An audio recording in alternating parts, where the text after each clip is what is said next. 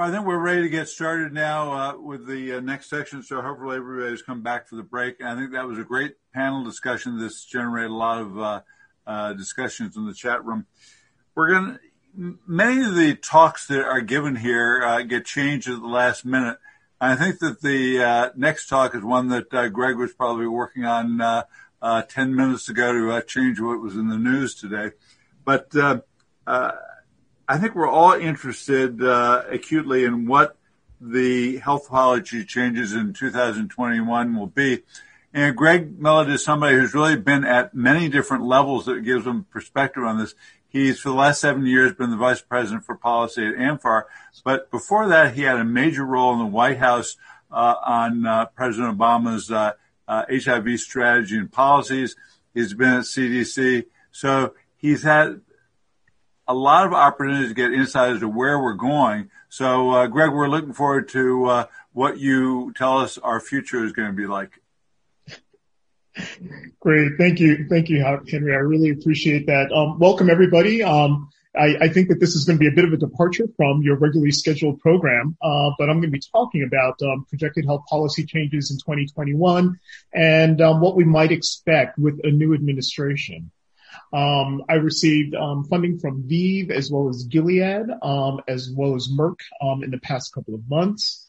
In terms of learning objectives, we're going to talk about listing the various instruments of presidential power. I'm hoping that you'll be able to learn about the impact of COVID-19 and how that might impact ending the HIV/AIDS epidemic efforts. And then I'm also going to list some of the possible Biden administration appointees that we're hearing about here in Washington, D.C. So to begin, many of us already know the election day results, or rather the election week results, that Vice President-elect Biden, as well as Senator Kamala Harris, now VP-elect Kamala Harris, were elected. About 5 million votes and counting still that Joe Biden was able to get compared to President Trump. We see that there were seats that were lost among Democrats in the House, and right now the Senate is a bit of an open question, where right now the major place of contention is Georgia, where we're trying to see whether or not there are going to be 2 seats in Georgia that will flip to give essentially power to the Democrats, just barely. And it's really the centrality of this new swing state that's driving a lot of the energy right now in the political sphere in Washington, D.C., and across the nation. And why that's important is because if Biden really wants to be able to enact a far-ranging agenda, he really needs to have the Senate to do so, as well as the House. If he doesn't have the Senate, then he's most likely going to have to use other types of presidential powers to move the ball forward in his favor. Some of the instruments that presidents have are executive orders, presidential memoranda, or presidential proclamations. Now, executive orders are basically documents that help officers and agencies of the executive branch manage the operations within the federal government itself. Executive orders are published in the Federal Register. There's also presidential memoranda, which are essentially like executive orders, and they also have the force of law for the executive branch. But there's not an established process for them, and they're not issued as publications and not numbered. And then last, we have presidential proclamations, which is essentially a statement that's issued by a president on a matter of public policy. And it's usually used in ceremonial purposes. So, for instance, when I was in the Obama White House, we were lucky to have President Obama issue proclamations for World AIDS Day, for World Hepatitis Day, and other proclamations that really showed where the White House interests were in specific issues. Of all of these 3 instruments of presidential power, of course, the one that carries the most force is the executive order, and that's what we expect if President Biden is not able to win the Senate, that he's going to be using and exercising that authority. And it's certainly an authority that President Trump has exercised within his 4 years of office as well. He has issued about 175, nearly 176 executive orders to date, and his first executive executive order was actually issued on January 20th, where he signed an executive order that was moving towards interim procedures to dismantle the Affordable Care Act. So the Affordable Care Act was clearly on his agenda from day one that he entered office. Now, there are specific administrative actions that the Biden administration is certainly going to reassess. And these are administrative actions that have been taken by the Trump administration. So, for instance, we have the Mexico City policy.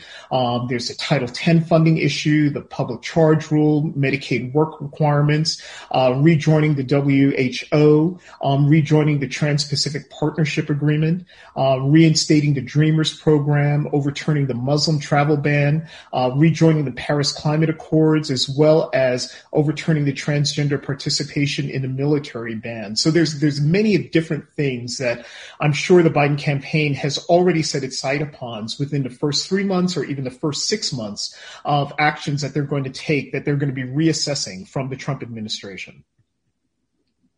Now, what do we know about the Biden administration and their positions on specific issues that might be of interest to us? So in terms of COVID-19, there's specific things that we do know. We know that President-elect Biden has a COVID-19 plan that includes improved testing, expanded production of personal protective equipment, and safe vaccine development. And specifically, the plan includes first, shifting communications to public health experts, so moving communications out of the White House to CDC or NIH. Two, having a COVID-19 response that is greater than vaccines, really recognizing that our response is about, as much prevention in terms of masks, in terms of social distancing, as well as other activities, and not just vaccines. Issuing mask mandates. The fourth is reconnecting with the global efforts such as the COVAX initiative. And the fifth is to improve supply chain organization as well as coordination across the U.S. government to increase PPE and making sure that PPE is available at the state level. Now, Mr. Biden has also said that he will ask governors to institute a mask mandate and that he would impose a national mask mandate in federal buildings and on interstate transportation. And of course, earlier this week, all of you heard that Vice President Biden has announced a COVID-19 task force led by Drs. Vivek Murthy, David Kessler, as well as Marcela Nunez-Smith. So something that's very exciting that I think many of the scientists are very happy to see. In terms of healthcare and upcoming Biden administration, President-elect Biden supports expanding the ACA and creating a public option, and it's something that he has referred to as Biden Care. He's vowed to ensure that Americans with pre-existing conditions will continue to have access to health care. And he's also proposed lowering Medicare eligibility age to 60 from 65. President-elect Biden does not support a single-payer healthcare proposal known as Medicare for All or eliminating private insurance. In terms of HIV, which most of us is the type of work that many of us are involved in, a Biden administration will likely support reinstating the Office of National AIDS Policy. That's my old office in the White House in the Obama administration. They will likely support a next iteration of the National HIV/AIDS Strategy, as well as a new ending the HIV/AIDS epidemic plan. And that office is probably going to support the Office of National Drug Control Policy's plan, considering the fact that we're seeing quite a few overdose deaths that are taking place right now during the COVID-19 era, and we really need to turn our attention again to the opioid epidemic and some of the issues that are taking place there.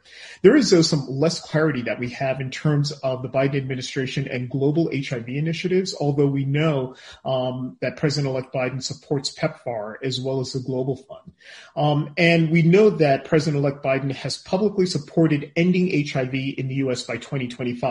Incredibly ambitious. The President Trump's plan was by 2030, which was already ambitious. 2025, of course, could be fairly difficult. And I want to talk about why this might be difficult and specifically what are some of the challenges that we might expect for ending the HIV/AIDS epidemic. Some of the challenges that I'm going to be talking about are from a new paper that I'm just published in the Journal of International AIDS Society, where I was looking at COVID-19 disparities as well as HIV disparities and comparing them. But also looking at the implications for ending the HIV/AIDS epidemic, or EHE, that I like to use for short. So one of the biggest challenges that we have for the new administration and other administrations in addressing EHE are obstacles that are first unrelated to COVID-19. And that is, for instance, administration transitions. When you're going from one administration to another, you're not sure whether or not they are going to have the same priorities in HIV that you will. Another obstacle is ending versus a sustained ending of the HIV/AIDS epidemic. Many times when people talk about ending the HIV/AIDS epidemic, it's as if there's going to be something that's going to end at a particular date and we don't have to think about it any longer. And that's, of course, not what's going to happen. We need to have a sustained response to keep the epidemic ended and to keep us from resurging with HIV, specifically with populations with high prevalence, background prevalence of HIV. And then another obstacle, of course, is repealing the Affordable Care Act and the fact that that is right now before the Supreme Court for repeal, where you essentially can't have an EHE plan if you're repealing the Affordable Care Act. So first, I just want to talk about some of these issues. The first is priorities changing from administration to administration, and we've certainly seen that with HIV in the past. So for instance, under the Clinton administration, President Clinton's priority was really issuing the first domestic HIV plan and increasing domestic HIV prevention. He established the Office of National AIDS Policy, as well as launched the Minority AIDS Initiative. By the time that President Bush came into office, his priority was global HIV, and he introduced and launched the PEPFAR program. However, he deprioritized domestic HIV programs and research, and ONAP was left unstaffed for quite long periods of the Bush administration. By the time that President Obama came into office, his priority was domestic HIV. And he also prioritized the National HIV/AIDS Strategy creation as well as the Affordable Care Act. However, he deprioritized PEPFAR and flat-funded the established Global Health Initiative. So we have different priorities that are taking place there. And then again, with President Trump, he prioritized domestic HIV and ending the HIV/AIDS program. However, he deprioritized the National HIV/AIDS Strategy, which is now an HHS plan and no longer a White House plan.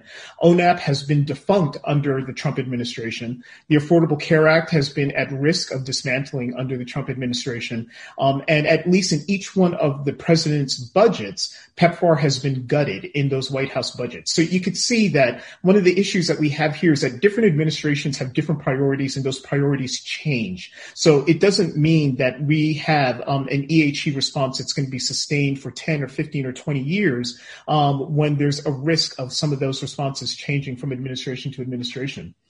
The other issue, of course, is the Affordable Care Act. We know that people living with HIV now have rates of uninsurance that are comparable with the general population, which is great, and a lot of that is owed to the Affordable Care Act. However, Medicaid expansion still remains an issue in the United States. We know that those states that have expanded Medicaid, and this is a great graphic from Kaiser Family Foundation, that for people living with HIV in those states, they are far less likely to be uninsured compared to non-expansion states, and they're far more likely to be enrolled in the Medicaid program. And when we take a look at the president's plan for ending the HIV/AIDS epidemic, it includes 50 jurisdictions as well as 7 states. 5 of those 7 states have not expanded Medicaid. And that's problematic because we know that expanding Medicaid is associated with increasing HIV testing. It's associated with greater access to opioid addiction medications. It's associated with a greater sustained viral suppression among people living with HIV. It's also associated with greater ACA enrollment as well as PrEP access. So we really have a job ahead of us in those states that have not expanded Medicaid under the EHE effort. The other issue that we see in the EHE effort is that when you take a look at those states that have not expanded Medicaid, particularly those 5 states of the 7 states in EHE, you could see that there are very high rates of uninsurance. So this is a chart that my group put together looking at rates of uninsurance by race and ethnicity in those 7 states, as well as people in the 50 local jurisdictions for ending the HIV/AIDS program, and then nationally, comparing it nationally. And you could see that it doesn't matter what race or ethnicity, that you see higher rates of uninsurance for people in those 7 states of the EHE program. And that's something that's certainly going to be an obstacle for quite some time. And we know it's not just an obstacle in terms of HIV. It's certainly an obstacle when it comes to COVID-19 as well. And because of the lack of resources that are being depleted at the state level from COVID-19 and the COVID-19 recession, you're seeing states like Missouri, Oklahoma that are beginning to implement or voting for Medicaid expansion. And there have also been estimates from the Center on Budget and Policy Priorities that as many as 650,000 uninsured essential workers could gain Medicaid coverage if these holdout states adopted expansion. So this is something that is important not just for EHE, but for COVID-19 as well as other issues at the state level.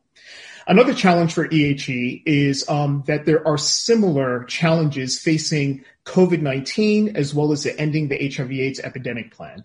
One of the challenges that's facing both is that they're both decentralized. So what's taking place is planning mainly at the state level rather than a centralized response. There are some good aspects to that, but there are also some bad aspects to that we're not sure that really the interventions that matter the most, that could be scaled the most, that are most important are actually taking place in each area. The second part is that when you have new innovations that you see rising inequity by those groups that are higher, that are more likely to have COVID-19 or to have HIV. So, for instance, you see that with PrEP and the arrival of PrEP, that African Americans and Latinos are less likely to have access to PrEP. Same thing with COVID-19 testing. When we first started COVID-19 testing, they were almost uniformly placed in white neighborhoods compared to black and brown neighborhoods, despite the fact that black and brown neighborhoods had higher rates of COVID-19. And then we also see that they fail to address the social determinants of health. And that point I really want to talk a little bit more about. You can see here that these are data from New York City, and you see uniformly that those places with high poverty levels had higher levels of cases for COVID-19, hospitalizations, as well as deaths. And then we published a paper where we looked at those counties in the U.S. that were disproportionately African American and found that 52%, that even though they're 22% of counties, they represented 52% of cases for COVID-19 and 58% of deaths nationally. And the main drivers that we saw was unemployment, percent uninsured in these counties, as well as the composition of households that were dense living. What we did find, however, that was different was that underlying health conditions such as diabetes, heart disease, HIV, or cerebrovascular disease were not associated with COVID-19 cases or deaths. So really, it's about these social determinants of health. And neither the plans for EHE or for COVID-19 really deal with these issues. We published a subsequent paper looking at residential segregation, and we found that those counties in the U.S. that are 88% white or more have far fewer diagnoses of COVID-19 as compared to those counties that are far more diverse. And you see exactly the same thing with HIV as well. And again, a social determinants of health issue. And last, there was another paper that we published and that we've seen other papers published as well, where we found that those counties with higher proportions of monolingual Spanish speakers had higher rates of COVID-19.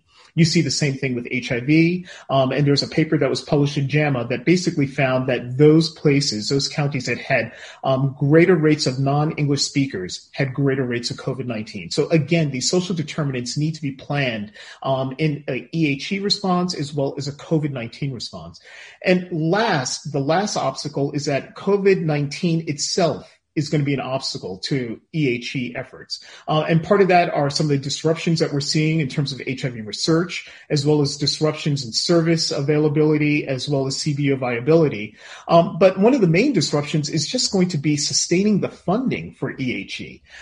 There was a wonderful paper that was put out by Georgetown Law School, where they looked at the EHE response and some of the things that we need to do to really to sustain the EHE response.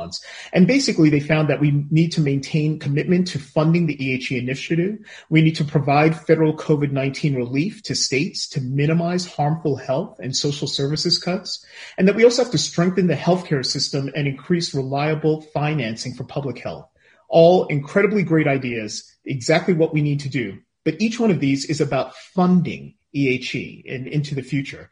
Now, the problem with that is the fact that EHE right now, by estimates of the Congressional Budget Office, is going to cost the United States about $9 trillion over the next 10 years. And you compare that to SARS, which was $40 billion, H1N1, which was $45 billion, and Ebola, which was $55 billion. We're looking at $9 trillion over 10 years. And there was a follow-up estimate that was published in JAMA by Larry Summers and a colleague that actually revised that estimate that it's going to be actually $16 trillion is going to be the cost for the COVID response in the U.S. Now, what does that mean in terms of actually having enough funding to cover an EHE effort or any other types of health programs if we were looking at this huge bill to deal with COVID-19? What makes the matters worse is the fact that right now we're in the midst of escalating cases as well as deaths for COVID-19. And this was just a chart that was shared in the Financial Times last week, where you could see really clearly that both Brazil as well as India, which are among the three worst hit countries in the world for COVID-19, that they managed to bend the curve and to reduce their infections. Whereas with the U.S., we are continuing to escalate the number of infections as well as deaths. And that is certainly going to impact the funding that it's going to take to really finally overcome this pandemic. The last thing that is also important for us to consider too is the politicization of public health and fatigue and how that's going to confound efforts to stem transmission for COVID-19. The Biden administration is going to have a hard time in really pulling this epidemic around. We could see that for those 93% of 376 counties with the highest number of new cases per capita, that they voted overwhelmingly for President Trump. And we see a time now where a new poll from Gallup that was actually just released yesterday, where they've been asking Americans for the last few months, how likely are you to follow the recommendations to stay at home for a month of a serious outbreak for COVID-19 in your community? How likely are you to do that? And that was 67% of Americans around March 30th. By October 19th through November 1st, it fell to only 49% of Americans. So Americans are less likely to follow some of these public health laws that we want to see to really try and curb the pandemic. And then I think one of the bigger issues that we have to face too is that unfortunately this pandemic has been disproportionately impacting communities of color. It's something that my team and I and others have been publishing quite a bit about. We follow the trends in those counties in the U.S. that are disproportionately African American or disproportionately Latinx to see what's taking place with COVID-19. And over the last 14 days, we have seen huge increases in disproportionately Black counties in the Midwest, in the West, as well as the Northeast. We're seeing exactly the same thing for Latinx counties with a huge increase in cases relative to other counties in the South as well as the Midwest. So I'm afraid as well that we're going to see even more disproportionate impact of COVID-19 in these communities of color, which could also impact our HIV response because HIV disproportionately impacts these communities as well. So what does Biden administration staffing look like? What we might expect from the cabinet and beyond? Well, we already heard yesterday that Ron Klain is going to be President Biden's chief of staff. He is an excellent pick for the position. Everyone in D.C. absolutely thought that he was going to be the pick, and we're glad to see him there, particularly since he's already been chief of staff for VP Biden, and because he headed the White House's successful Ebola response under the Obama administration. For Secretary of State, of course, a job that's integral for the PEPFAR program. We're going to see either Susan Rice or Senator Chris Coons. William Burns is also a name that's been named. He's a former Deputy Secretary of State. Mitt Romney's name has been named, as well as John Kerry and Tony Blinken, another former Deputy Secretary of State, as well as Senator Chris Murphy. For Veterans Affairs, the names of Pete Buttigieg and Robert McDonald has been named. Robert McDonald is a former VA Secretary under the Obama administration. For UN Ambassador, there's Pete Buttigieg's name, as well as Mike Wessel. And then for HHS Secretary, possibly Andrea Palm. Andrea Palm, I believe, is the Health Secretary right now for Wisconsin Department of Health. She worked with me in the White House. She really moved forward our responses to the Affordable Care Act and is an incredible person. Also, Mandy Cohen, who's the head of HHS in North Carolina, has been named. David Kessler, the former FDA official, has been named. Vivek Murthy, who's the former Attorney General, has also been named as a possible for HHS Secretary, as well as Andy Slavitt, who used to be the administrator for CMS. What we haven't heard is who are some of the names and possible names for Surgeon General, who are some of the possible names for CDC Director, as well as USAID Administrator. And then, of course, who are some of the possible names for the Global AIDS Coordinator or PEPFAR Ambassador, and that's assuming that Ambassador Birx does not return to that job. Then, of course, there's the issue of if you do not have the Senate, and if you're not able to get many of these people confirmed, is there going to be a possibility of many of these individuals who are essentially acting positions, these acting high-level positions in the White House as well as part of the cabinet. And this is something that we have seen really been a hallmark of the Trump administration. They have many cabinet officials who are in acting positions. This might also be something that may take place under the Biden administration. And to just sort of sum some of this up, I wanted to end with a perspective from an HIV survivor on how to survive a plague. And this is from Andrew Sullivan. And he said that, and this will change us. It must, this epidemic. All plagues change society and culture, reversing some trends while accelerating others. The one thing we know about epidemics is that at some point they will end. The one thing we don't know is who we will be by then. And I just want to extend that further by saying we just don't know what HIV and what EHE is going to look like by the time that we try to get closer to ending the epidemic, and what the policies are going to be in place and under which administration we're going to be able to do that. So in summary, there are several executive orders, some with health relations as well as EHE implications that are going to be overturned soon by a Biden administration as soon as he takes office. The scope of Biden administration's work hinges upon the Senate's composition. Although currently being hampered by the Trump administration, transition efforts are already underway. Vice President Biden has already articulated policy positions regarding healthcare, COVID-19, and HIV. And then there are challenges that remain in implementing EHE for the Biden as well as successive administrations. But importantly, there is a deep bench of people with government experience who are being considered for key cabinet positions in the Biden administration. And with that, I just wanted to leave you with my email as well as information on the dashboard that we have on following COVID-19 data by race and ethnicity in the United States. And I look forward to any questions that you might have. Thank you for the opportunity to present. Greg, thanks very much. That was really a wonderful overview of what's to come. I know there'll be a number of questions. Let me start out recognizing you're not a sociologist, but you mentioned the fact that in many states, there's a lot of HIV. There are a lot of uninsured people. There's a lot of COVID. You would think that people would vote according to what would benefit them, less HIV, less hospitals going out of business, less COVID. Why is it that this doesn't seem to influence the electorate?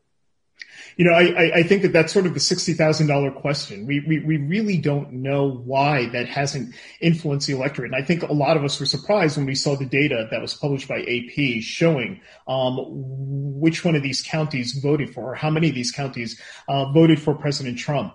I can only harken back to my experience. My husband is from rural Tennessee.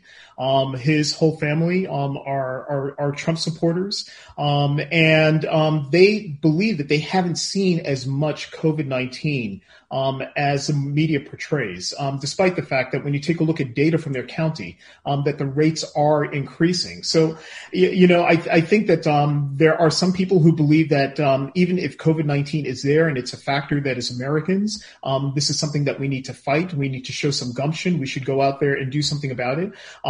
There are also this red-blue divide in terms of people who actually believe that COVID-19 is deadly and whether the fatality rates are as high as they are. So I think all of that sort of, factors into the way that people vote or decide to vote on some of these particular issues. Yeah, and let me ask you, I'm sure that Mike will have a whole list of questions for you, but is it realistic to think that we're going to make much progress on HIV in the next 5 years, given the economic problems we have and the challenge of COVID? Or is this a dream that unfortunately is not going to be a reality?